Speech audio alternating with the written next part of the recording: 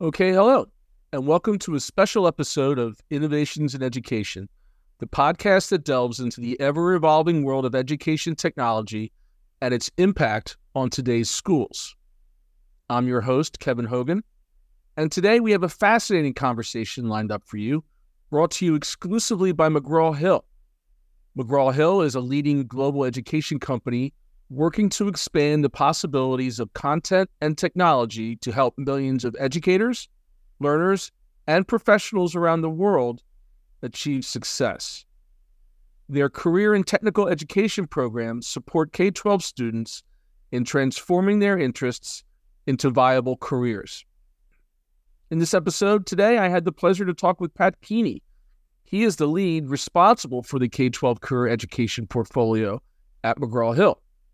As a strategic design expert, Pat has helped numerous organizations develop programs that locally, regionally, and globally serve the educational needs of schools and communities. Pat's efforts have helped organizations like NASA, Stride, which was formerly K-12, and now McGraw-Hill connect with teachers and students to deliver outstanding, highly effective educational experiences. His team shares and helps creating best-in-class print and digital products that promote strong student achievement and support teachers. He is the father of two successful adult children, one a millennial and the other a Gen Xer, who continue to follow their own paths of fulfillment. And Pat resides in Palm Coast, Florida.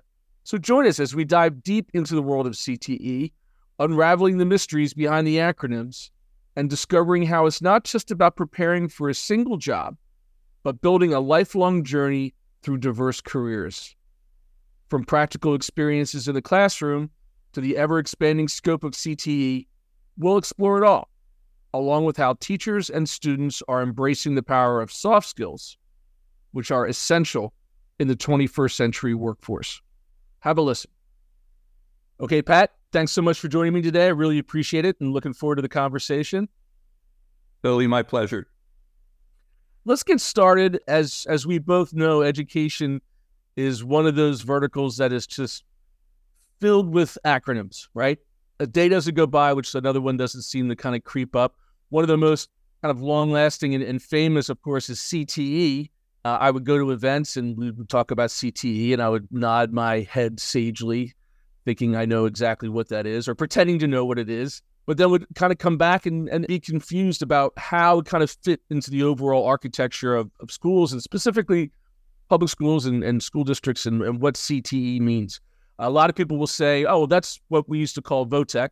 As you kind of go out and do some explorations, it's a lot more. So maybe, from your perspective, it might be best to talk about where your point of view is, your POV, when it comes to CTE. Sure. Well, first we have to thank the NFL for making CTE popular on a different front, where you can't today you can't Google CTE and come up with a clean search in that regard. But CTE is essentially career preparation. It's all the sum total of all the educational experiences that a student has that helps prepare them for not just their first job, but for the entire journey through however many jobs and however many careers they may take part in as they go through life. It takes a form that's a little different than what we're used to when we think about an area of education like math or science. Because when we think about math, in general, we think about the math courses that a student will take. With career exploration or CTE, career education, really the curriculum is the starting point. There are co-curricular organizations like Skills USA, DECA, FFA. There are a bunch of them. They're outstanding organizations that help students explore different areas, whereby when there's a chapter at a school, the student can be involved and they can put to work the things that they've learned in a classroom. So they get very practical experience with them. There is certainly the opportunity for work-based learning experiences, where students might do anything from job shadowing to a full-on internship. And probably the most notable thing is these are all experiences that we would expect out of a college education. We would have expected many, many years ago this to be the VOTEC experience, especially for things that are in the trades. Today, the big difference is that there are so many jobs that are available that are middle to high wage, outstanding job opportunities where you don't need a 4-year college degree at least, maybe just an associate's degree, maybe a credential or certificate. So a high school diploma plus is the gateway, or at least the minimum gateway today, to being able to enter into some of these middle and high wage jobs. And exploring one's career aspirations can start at any point. I mean, it happens informally when somebody's growing up and they go to the doctors and they see what a doctor does. Everybody knows what a teacher does. It seems today students know what influencers are, right? So there are certain jobs or occupations that organically students begin to understand, but understanding the whole universe of what's out there, and most of all, understanding how they fit into it, that search for identity, is really what I think career education is about. And would you say that it has become more expansive too? I mean, because again, traditionally you think of CTE/VOTEC/shop class, where it was maybe trades oriented.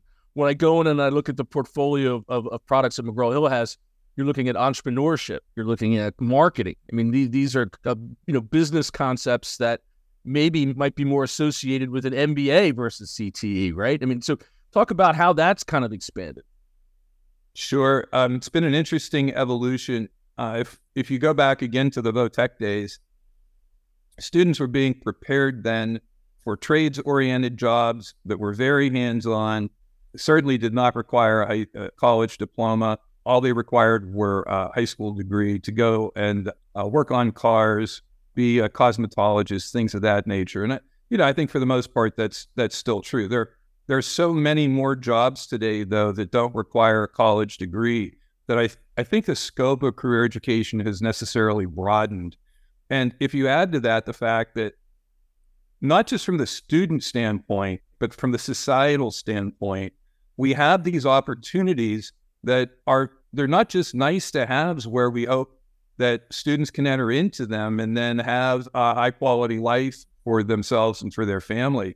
The flip side of it is that our society runs off of a certain number of people who can perform marketing functions, who can perform entrepreneurial functions, who can perform manufacturing functions, and so on. And we've entered into an unprecedented time over the past 10 years of workforce shortages. None highlighted more, by the way, no period of time highlighted more than during the COVID period, where not only did you have jobs that have continued to go unfilled, especially in the service sector, but in addition to that, this phenomena that I see described lots of different ways called quiet quitting.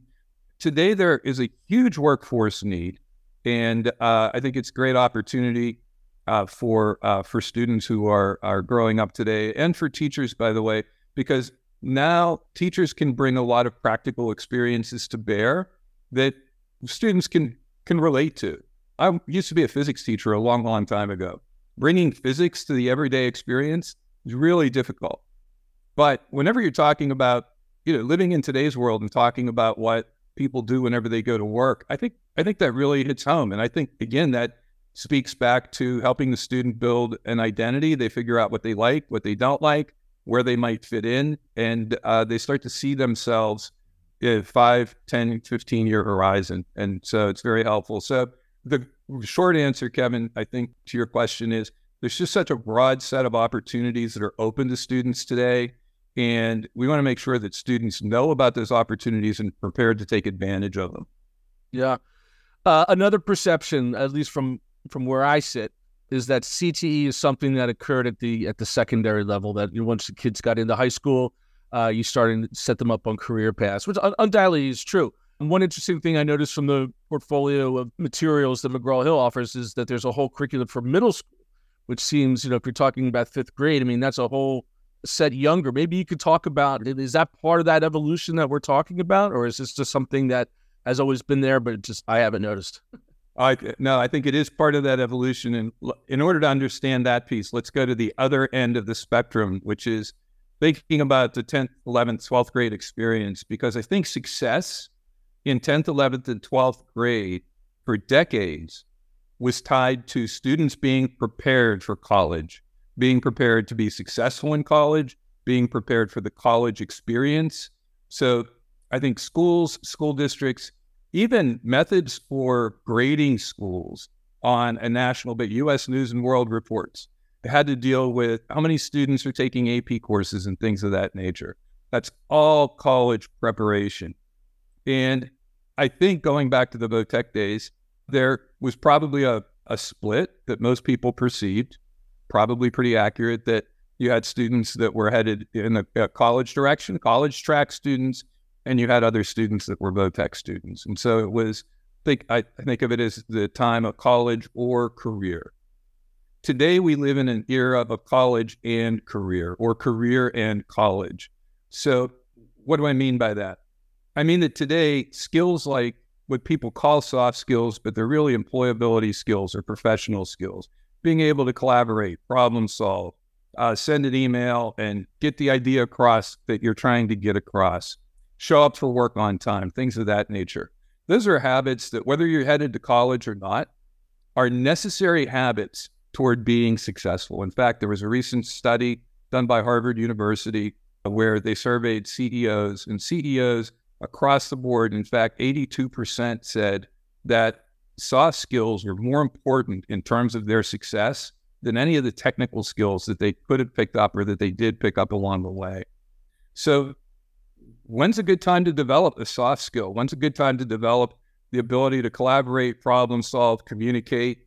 I would say anytime is a great opportunity to do that. But in terms of a student's education, those are skills that are within a student's reach in 6th, 7th, and 8th grade. Now, the problem, Kevin, is that for a significant period of time, as this change in career education occurred, students weren't being exposed to career education until 9th grade, and their exposure sounded like this.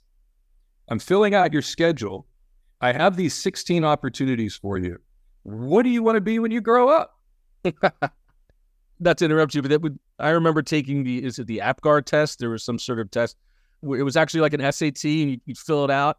And they told me I was going to be a forest ranger. There are all kinds of tests. There was a test. I have a son and a daughter, and I remember there was a test, like when they were 5 minutes old, there was some test to make, they got scored on where their eyes rolling around or something else.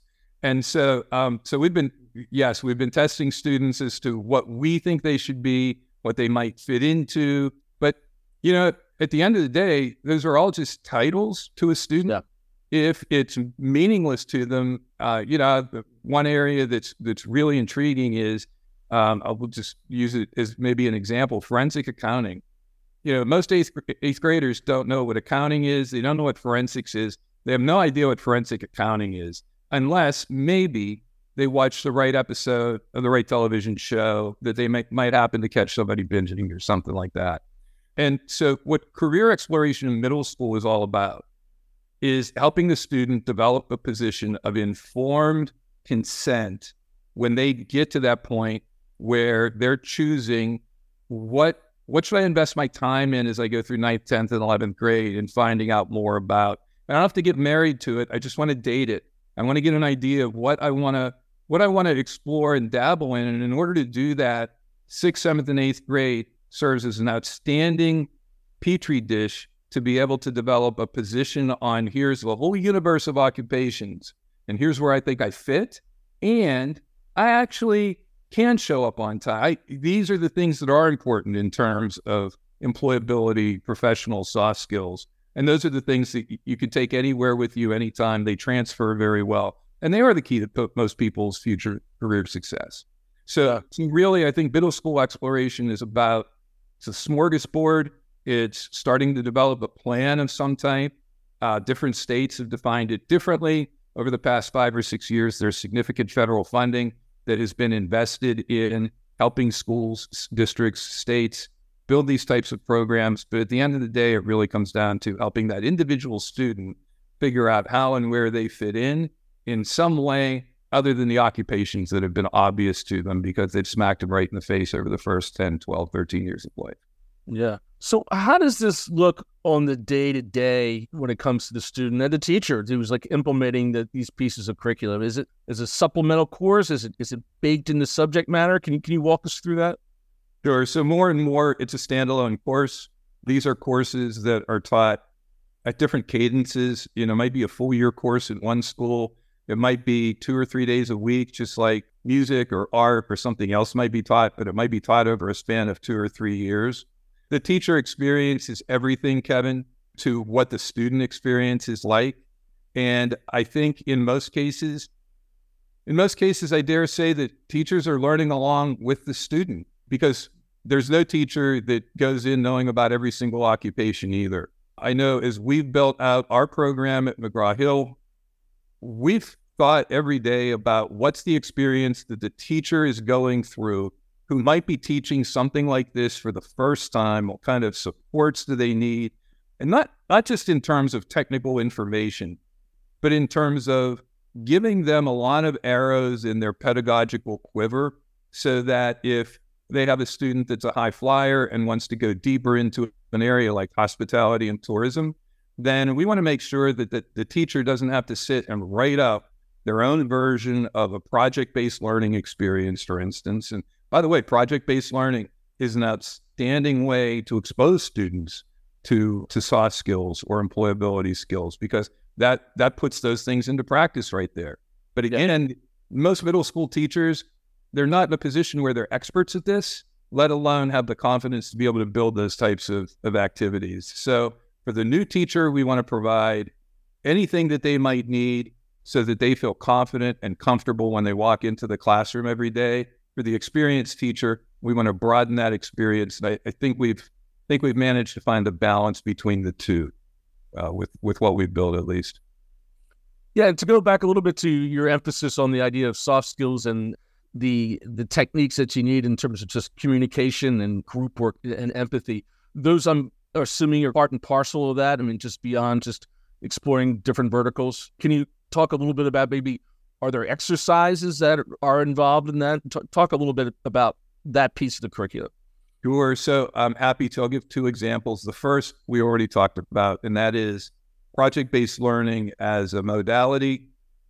I know that if I say project-based learning and there are 10 teachers in the room, that they're hearing 10 different things, and that they would put it into practice 10 vastly different ways. So another great acronym. Right?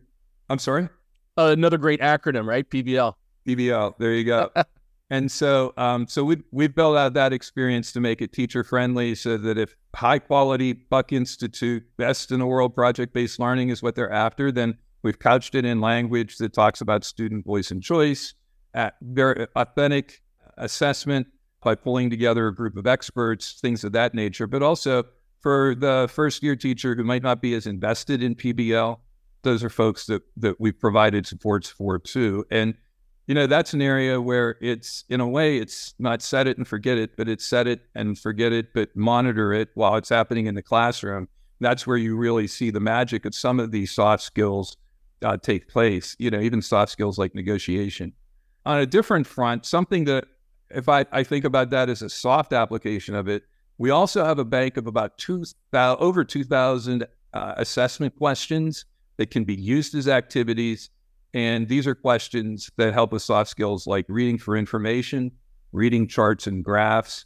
And what they dive into are the authentic application, which, again, I don't know how long it would take me as a teacher to develop this, but the authentic application of a soft skill to a particular career field. And I'll give you a quick example of what I mean by that, because that was just a bunch of word salad, probably. So if I think about the field of STEM, and reading for information or reading charts and graphs, reading a gauge is a soft skill. Being able to read something that is a chart or a graph like that and take an action or communicate something out based on what I see on that gauge. In other words, is this something that I need to make a phone call about or send an email, or is everything okay?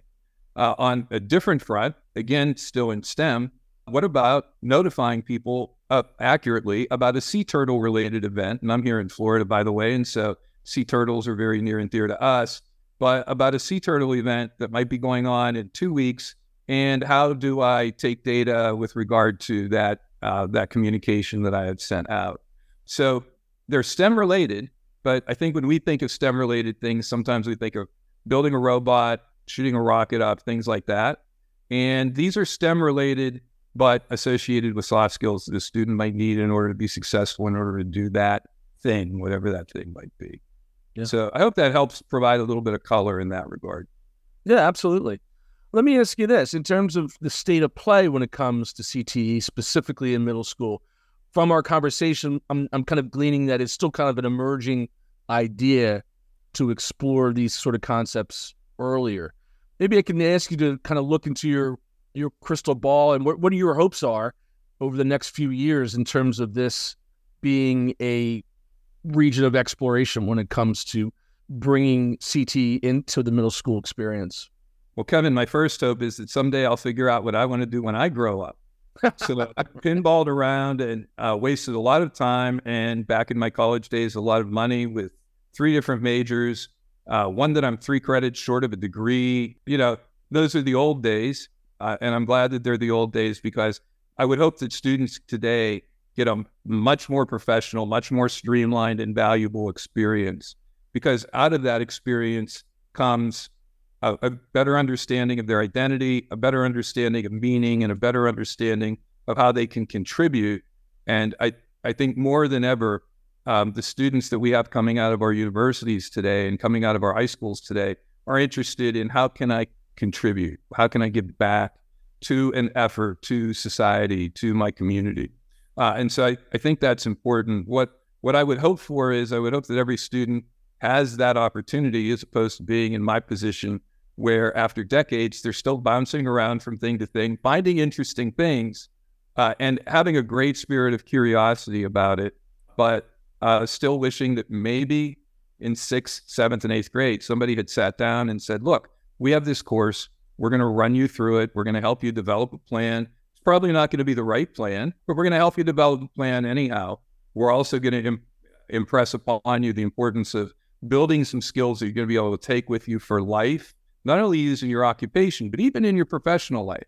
So I think the trend is moving, Kevin, in the direction of this being more ubiquitous. We see states either having adopted it, in the middle of adopting it, or just kind of at that beginning of a process where they wanted to see if it was a thing. And now it's continuing to be funded. And not only is it lasting, but we're also seeing areas where there are a couple of very large states that are talking about moving this down to 3rd, 4th, and 5th grade.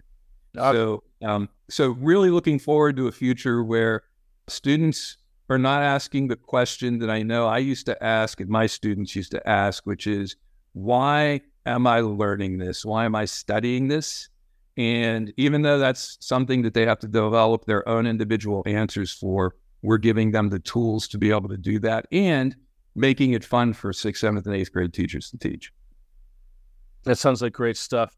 Pat, I really appreciate your time and your insights, as I expected. Some really great new ideas to pursue here. Sounds like an interesting place to be in the world of education. And I look forward to following your continued work and McGraw-Hill's work in terms of educating our kids. So thanks very much.